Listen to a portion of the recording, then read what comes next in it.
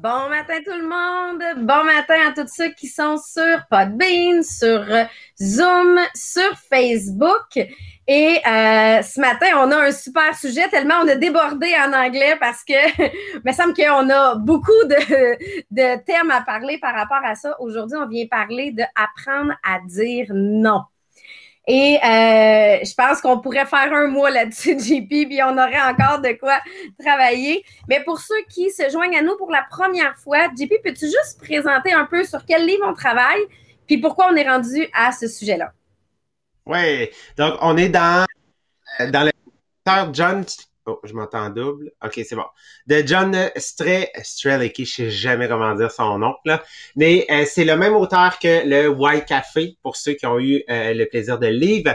Qu'est-ce qui est vraiment merveilleux dans ce livre-là, c'est qu'il y a un autre livre aussi qui peut le compléter. Donc, tu sais, qui sont pas nécessairement besoin, qui ont pas nécessairement besoin d'être lus dans l'ordre. C'est, si je me trompe pas, en fait, c'est comme le Safari ou quelque chose comme ça du même auteur. Donc, les 5 grands rêves de vie, qu'est-ce que ça vient présenter?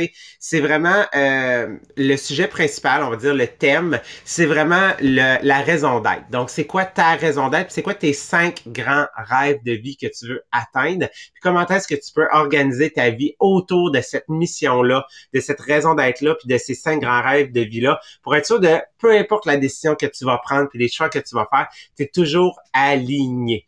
Donc ça, c'est vraiment le thème principal du livre. D'ailleurs, on est pratiquement rendu à la fin. On a déjà trouvé notre prochain livre. Fait que merci à ceux qui nous ont fait des suggestions. Donc, on l'a déjà trouvé, fait que il nous reste peut-être environ un mois, je vous dirais, avec ce livre-là, avant de pouvoir sauter dans l'autre section. Et hier, pour ceux qui étaient pas là avec nous, on a terminé ce qu'on avait débuté la semaine dernière, donc durant les 2 podcasts de lundi et mardi dernier, on avait couvert une technique en 5 étapes pour aider les leaders à faire grandir leur équipe. C'est quoi en fait cette position-là de leadership là? Donc, on avait couvert les étapes 1 et 2, 3 et 4. Et hier, on a couvert la 5e, qui en réalité était lorsque tu as quelqu'un dans ton équipe, OK, ou dans ton milieu de travail, si exemple tu es le leader, tu es le boss de cette équipe-là, puis que ça ne fonctionne pas avec la personne du point de vue de la raison d'être, du point de vue de ses actions, du point de vue, tu sais, du fait est-ce que tu es aligné, est-ce que tu sens que ça progresse, ben ça disait, tu sais, de la mettre à la porte ou de la repositionner. On a vu hier que en MLM, vu que la majeure partie des gens qui nous écoutent font partie d'un MLM, c'est pas une réalité pour nous, en fait, de mettre quelqu'un à la porte, de congédier quelqu'un, parce qu'il y a personne qui est le patron de personne. On est tous des travailleurs autonomes. Toutefois, en tant que leader, pour apprendre à te développer et être toujours sûr de niveler toi vers le haut et d'amener les bonnes personnes, ici, c'est quoi les actions que tu peux faire? C'est de décider où est-ce que tu vas mettre tes énergies. Avec qui est-ce que tu vas décider de travailler? Donc, de trouver ce qu'on appelle, dans le principe de Pareto, c'est qui ton 20% de personnes. Ça veut pas dire que tu sais, les gens avec qui n'apportent pas cette énergie-là, avec qui on appelle ça des grugeurs puis des preneurs d'énergie, ça veut pas dire que tu ne leur répondras plus. Non, c'est que au contraire, c'est que tu vas choisir à quoi est-ce que tu vas répondre à eux autres, puis combien de temps, puis quel est le temps que tu vas passer avec eux pour vraiment te consacrer sur ces personnes-là qui, par leurs actions, pas juste leurs résultats, mais par leurs actions, démontrent un désir de progresser, un désir, en fait, d'apprendre et de vouloir beaucoup plus. Donc, c'est ce qu'on a couvert. Puis d'ailleurs, qu'est-ce qui est intéressant aujourd'hui, c'est que, tu sais, on va se dire, ces gens-là qui sont dans notre 80%, peu importe, en fait, leur niveau de performance, peuvent être des gens qui peuvent venir gruger ce temps-là qui est précieux, ce temps-là qui est limité. C'est la seule chose dans la vie qu'on retrouvera jamais, OK? Donc, du temps, ben, c'est d'être capable d'apprendre à leur dire non. Puis c'est ce que Sabrina va couvrir avec vous aujourd'hui. Ouais, c'est un sujet. Puis, tu sais, là, je voyais, Marie-Josée disait, OK, le safari de la vie, là, c'est un des livres à lire absolument. Moi, j'ai dit, ça va être mon prochain livre de lecture personnelle parce qu'à travers tout ça, malgré le podcast, je viens toujours lire un livre. Présentement, je suis dans le livre L'Alchimiste. Ben là, mon prochain sera le safari. Mais oui, apprendre à dire non, c'est d'apprendre à dire non, ça rentre pas dans mon horaire aujourd'hui ou ça rentre pas dans mon horaire cette semaine. Parce que souvent, ce qui est le plus grand dilemme que l'on peut avoir, c'est ça, c'est de manager notre horaire. Puis là, je vais vous le présenter sur 3 volets différents. Le premier volet, là, dans n'importe quel business, puis nous, on l'a vécu cette année aussi, dans n'importe quel business, c'est oui, exemple, je peux prendre ta commande, mais je ne serai pas capable de te le délivrer avant un certain moment. Ce qu'ils viennent présenter dans le livre, c'est faut que je le dise à mes clients quand je suis surchargée.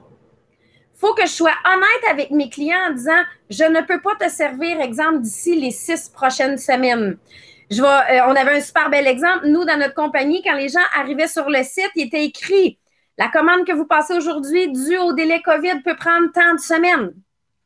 Donc, ça vient d'annoncer à la clientèle de je veux te servir, mais je te le dis tout de suite, je ne suis pas capable de te servir d'ici 2 semaines, dû à un délai incontrôlable, exemple pour la COVID. Fait qu'il y en a plusieurs compagnies qui ont été comme ça. Moi, j'ai vécu le cas, la semaine passée, j'ai fait une commande sur Amazon. On le sait, Amazon, c'est toujours super rapide. Là, je le reçois dans la même semaine.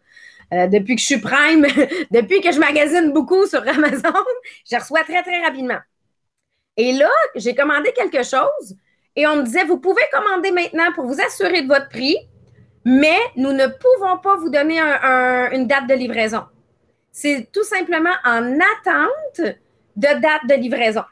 C'est pas du tout dans leurs habitudes, mais présentement, pour offrir un service aux clients, ils viennent l'annoncer. Et cette année, nous, on a eu comme la compagnie avait 2 dilemmes parce qu'il y a 2 choix de voir les choses. C'est soit que je viens annoncer aux clients que ça va être un délai de livraison plus grand, soit que je viens annoncer aux clients que ça va être en quantité limitée. Donc, quand on a vendu cette quantité-là, c'est fini.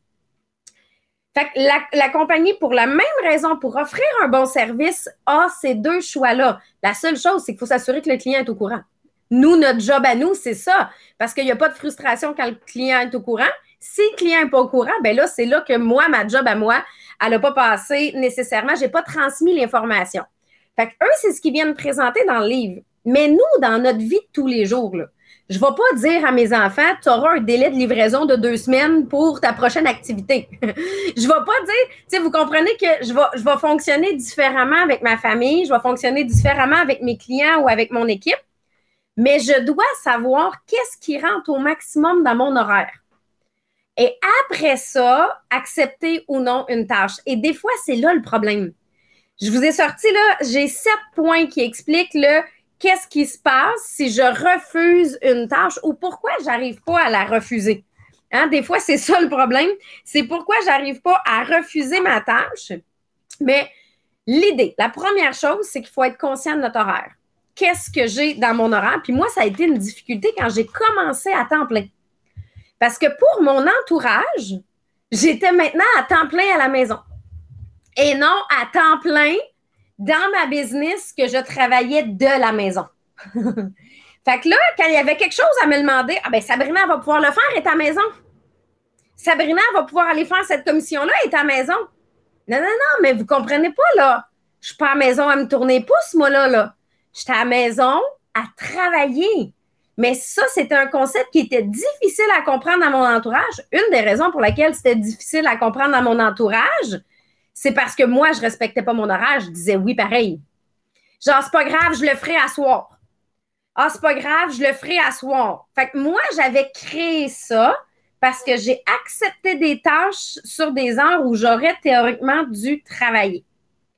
Puis là, ce qui est arrivé à la fin de ma semaine, c'est soit que j'avais pas fait ma job, ou 2, je m'étais ramassée à faire ma job à 2 heures du matin.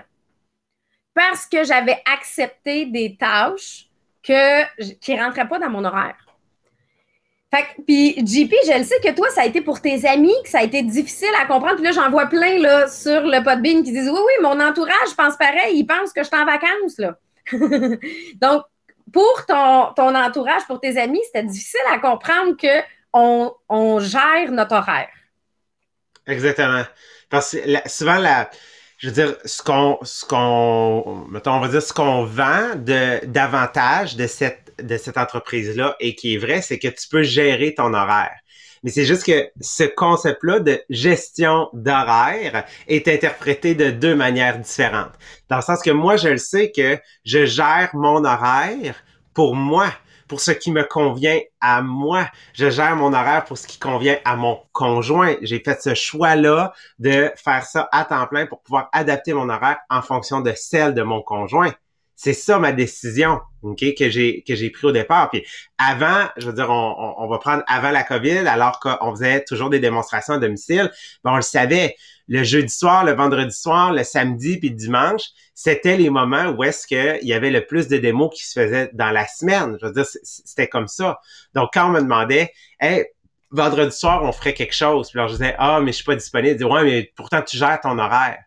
Ouais, je comprends ce que tu veux dire, mais je le gère pour moi.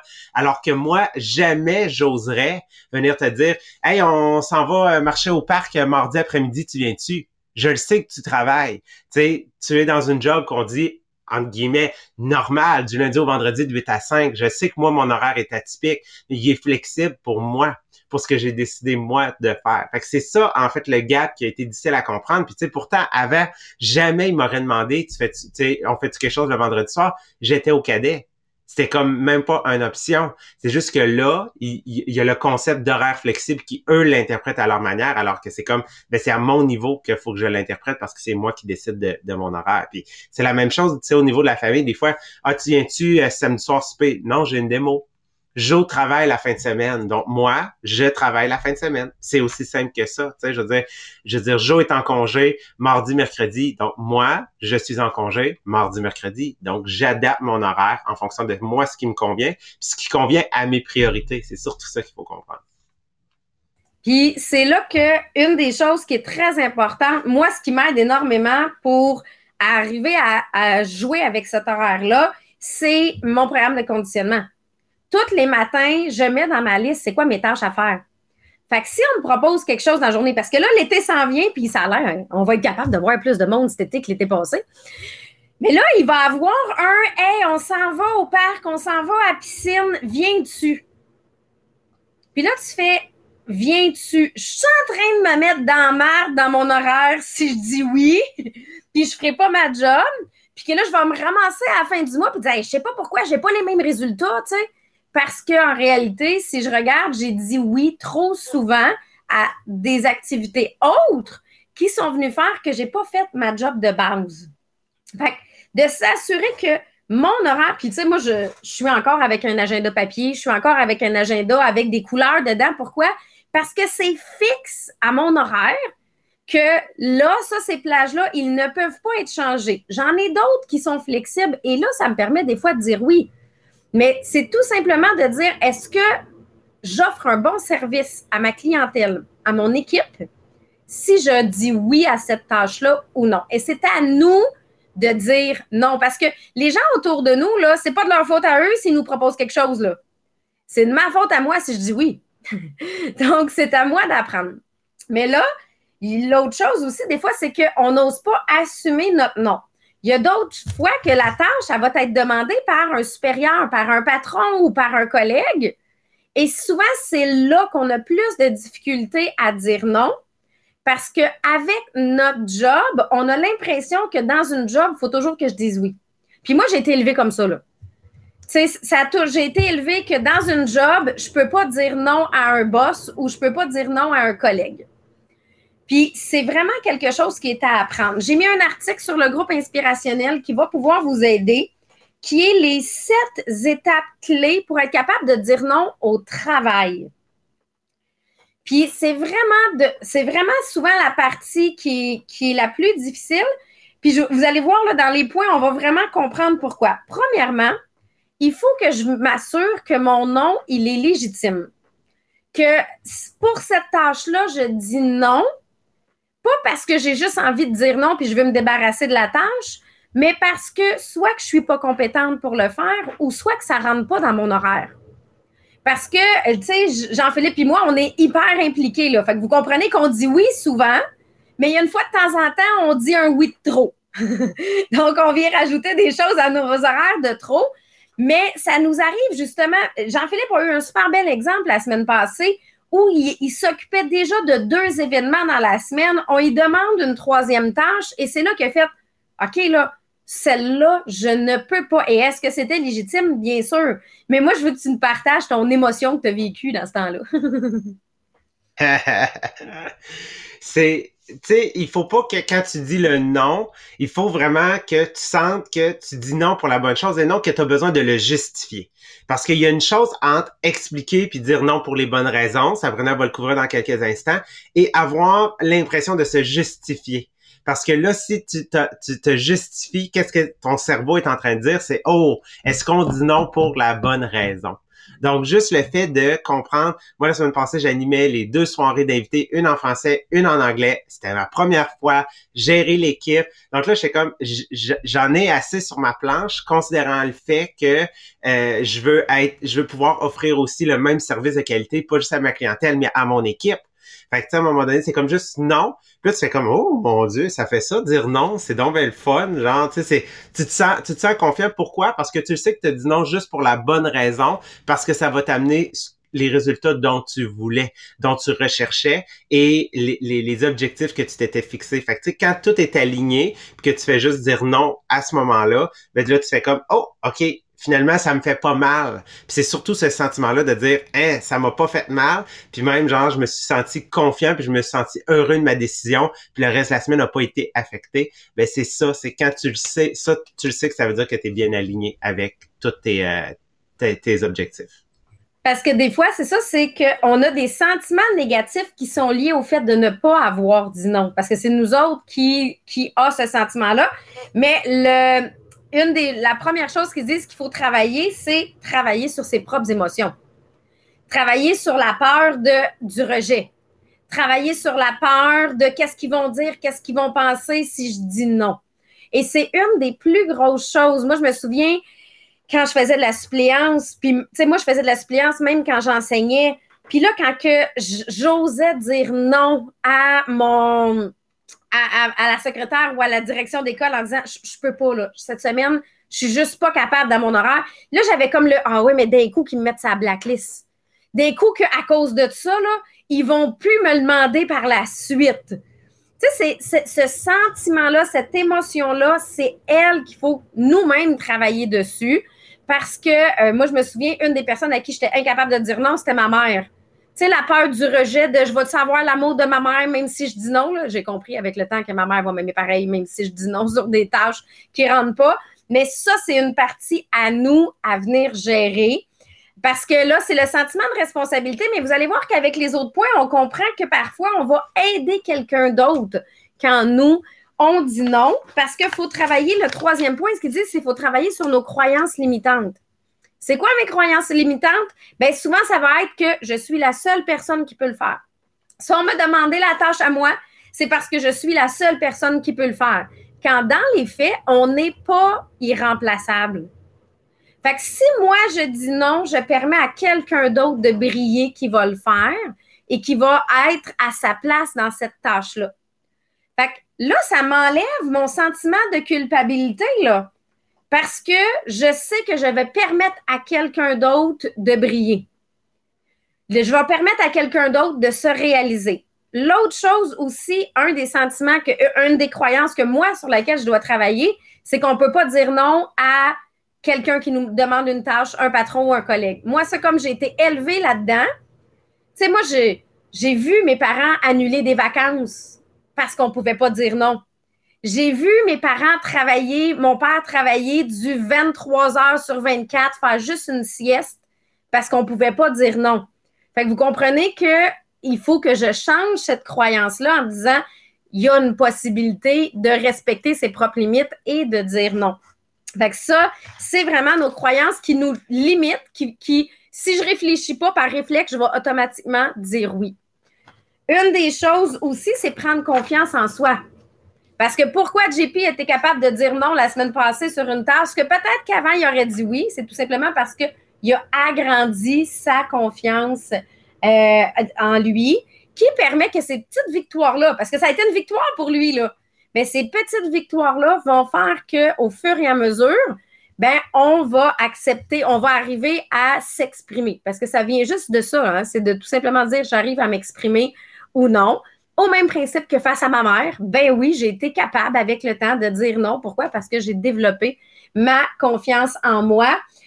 Puis je vois là dans les commentaires Patricia qui dit justement, si tu veux le lire, JP, ça parlait justement du sentiment de rejet qui pouvait venir Ouais, avec c'est ça. ça. Moi, c'était de dire non à mon chum de prendre soin de sa fille avec l'école à la maison encore cette semaine car je projetais du rejet si cela impactait dans mon temps de travail comme entrepreneur. Parce que c'est vraiment le sentiment de rejet, la peur du rejet souvent qui va nous amener à dire oui, oui, je vais m'arranger. Hein, puis tu sais, on dit tout le temps, demande à quelqu'un qui est hyper occupé de faire une tâche, puis c'est elle qui va te dire oui, là. Ben souvent, c'est parce que la difficulté de dire non en fait partie. Une des choses aussi, c'est de bien exprimer son refus. Et j'aime beaucoup, j'ai trouvé une phrase qui dit « Ça me ferait plaisir de le faire, mais je peux pas te le faire avant la semaine prochaine. » Fait que l'idée, c'est « OK, si tu es prête à attendre une semaine, je vais pouvoir te le faire quand mon horaire va être plus libre. Mais si mon horaire elle est trop chargé, je suis pas capable de te le rentrer aujourd'hui. » Puis souvent, qu'est-ce qui va arriver, c'est que les gens vont se trouver quelqu'un d'autre pour le faire d'ici là. Mais ça me ferait plaisir de le faire, mais je peux pas te le faire avant la semaine prochaine. Ça, c'est une phrase qui peut aider. Puis de bien expliquer. Exemple que tu dis, moi, je pense que je suis pas la bonne personne pour faire cette tâche-là. Parce qu'il y a ça aussi, des fois, on te pose quelque chose, puis tu fais non, non, mais moi, ça ne correspond pas du tout à ce que je fais ou à ce que je suis capable de faire. Je pense que telle personne serait meilleure que moi. Fait que c'est pas de se justifier, mais de trouver une réponse positive pour aider. Fait que ça, c'est de bien exprimer pourquoi on dit non. Pour pas qu'il y ait un malentendu, pour pas assumer, c'est parce qu'elle veut pas travailler avec moi. Ou c'est parce que, tu sais, c'est tout simplement qu'on vient s'assurer qu'il n'y a pas de malentendu, puis on vient bien exprimer le pourquoi c'est non, je peux pas le faire maintenant, ou pourquoi c'est non, je pense pas être la bonne personne pour le faire. Puis, j'adore ça. Patricia a dit dire non, c'est dire oui à autre chose. Exactement. C'est dire oui à qu'est-ce qui est dans mon horaire actuel. C'est dire oui à servir, exemple, ma clientèle. Tu sais, je vous dis pas si vous travaillez 4 heures par semaine, c'est pas la réalité, là. Mais souvent, là, je m'adresse à ceux qui ont l'horaire trop chargé par cette difficulté-là à dire non. Et une des choses aussi qu'on vient voir, c'est de ne... Ça se peut que la personne, elle te dise, là, j'ai vraiment besoin que tu le fasses. Tu sais, moi, je pense aux infirmières. Tu sais, les infirmières, ils ont du temps supplémentaire obligatoire. Là. Pourquoi il devient obligatoire? C'est que tous ceux à qui ils l'ont demandé de volontaire ont dit non. Fait que là, la dernière personne sur la liste, elle, c'est celle qui est obligée de rester. On n'a pas le choix, ça prend ça. Parfois, il va avoir des obligations. Parfois, la personne va dire non, mais j'ai juste vraiment pas le choix que tu me dises oui. Et des fois, il faut accepter ça tout simplement en se disant OK, pour cette fois-ci, on fait une exception. C'est juste que le problème, c'est qu'il ne faut pas que ça soit l'exception à chaque semaine ou à chaque jour. Et Jean-Philippe, l'idée, c'est vraiment de dire OK, c'est dans quel cadran que ça se situe, là? La tâche qu'on me demande, est-ce que c'est une urgence ou est-ce que c'est quelque chose qui pourrait être fait à un autre moment? Des fois, ça va venir déterminer est-ce qu'on dit oui ou non ou est-ce qu'on accepte le refus en disant j'ai pas le choix, là, même si tu me dis que tu n'as pas le temps, il faut que tu me le fasses pareil. Ouais. En fait, les 4 cadrans, pour ceux qui connaissent pas, c'est avec le important et le urgent. Donc, d'un côté, on a le important, de l'autre côté, on a le non important. En haut, on a le urgent, puis en bas, on a le non urgent. Fait que qu'est-ce que ça fait? C'est que ça nous dresse 4 cadrans, donc, qui sont de catégories différentes. Donc, on a important, urgent, non important, urgent. Donc, on a ces choses-là. Et souvent, quand on parlait, de la famille tout à l'heure, qu'est-ce qui nous arrive? C'est des urgents non importants. Et ça, c'est quoi? C'est ce qu'on appelle des feux. OK? Donc, des tâches que quelqu'un nous arrive, c'est comme la fin du monde, il faut que ça soit réglé dans l'instant même. Donc, souvent, ce cadran-là, le urgent, non important, c'est des choses qu'il faut apprendre à dire non. parce que ça va te défocuser de ce que tu es en train de faire, du service que tu es en train d'offrir et majoritairement les choses qui vont se retrouver dans ces endroits-là, dans le urgent, non important, ça va être des choses que tu vas pouvoir déléguer. Donc, tu vas pouvoir trouver une meilleure personne qui va pouvoir t'accompagner. Puis c'est souvent avec ce cadran-là qu'on va se mettre on va se mettre à apprendre à dire non aux personnes. Tu sais, je voyais Marie-Josée, en fait, elle a marqué dans le chat, tu sais, est-ce que vous allez enseigner à apprendre à, comment qu'elle disait ça? Comment prendre le non. Puis une des comment choses que moi, je recevoir le peux... nom? Exactement. Moi, ce que je peux suggérer ici, c'est les quatre accords Toltec. Donc, si vous n'avez jamais lu encore, parce que les quatre accords Toltec, c'est vraiment intéressant parce que vous avez les deux perceptions. Vous avez votre perception à vous. Donc, des fois, on fait des suppositions. Et vous avez la perception de l'autre personne qui, vous croyez, elle va interpréter d'une telle manière. Donc, vraiment, je trouve que c'est un beau livre pour faire un apprentissage puis de pas prendre un nom personnel, mais de vraiment apprendre que c'est juste une question des fois de perception puisque mon cerveau est en train de générer comme activité qui est totalement faux que je suis en train d'y laisser la place. Puis dans l'article, ce qu'on vient présenter, qui est l'étape 6, qui est comme pas imprimé, mais qui est, dans le fond, je ne suis pas responsable de la façon dont la personne accepte le non, le oui ou le non. Donc, moi, comment cette personne-là le gère? Moi, je peux gérer juste mon côté à moi. Je peux pas gérer l'autre côté. Mais ça, c'est la partie que, dans le fond, c'est cette partie-là. Moi, je suis pas responsable si la personne, après, sans mettre personne dans la merde. Vous comprenez, là, de la façon que je veux le présenter, je veux que ça soit clair, mais c'est tout simplement que il y a une partie qui m'appartient et il y a une partie qui m'appartient pas. Parfois, oui, on va me l'imposer parce qu'on n'a juste pas le choix de me l'imposer, mais que la personne soit contente ou non de mon nom, ça, c'est la partie qui m'appartient pas.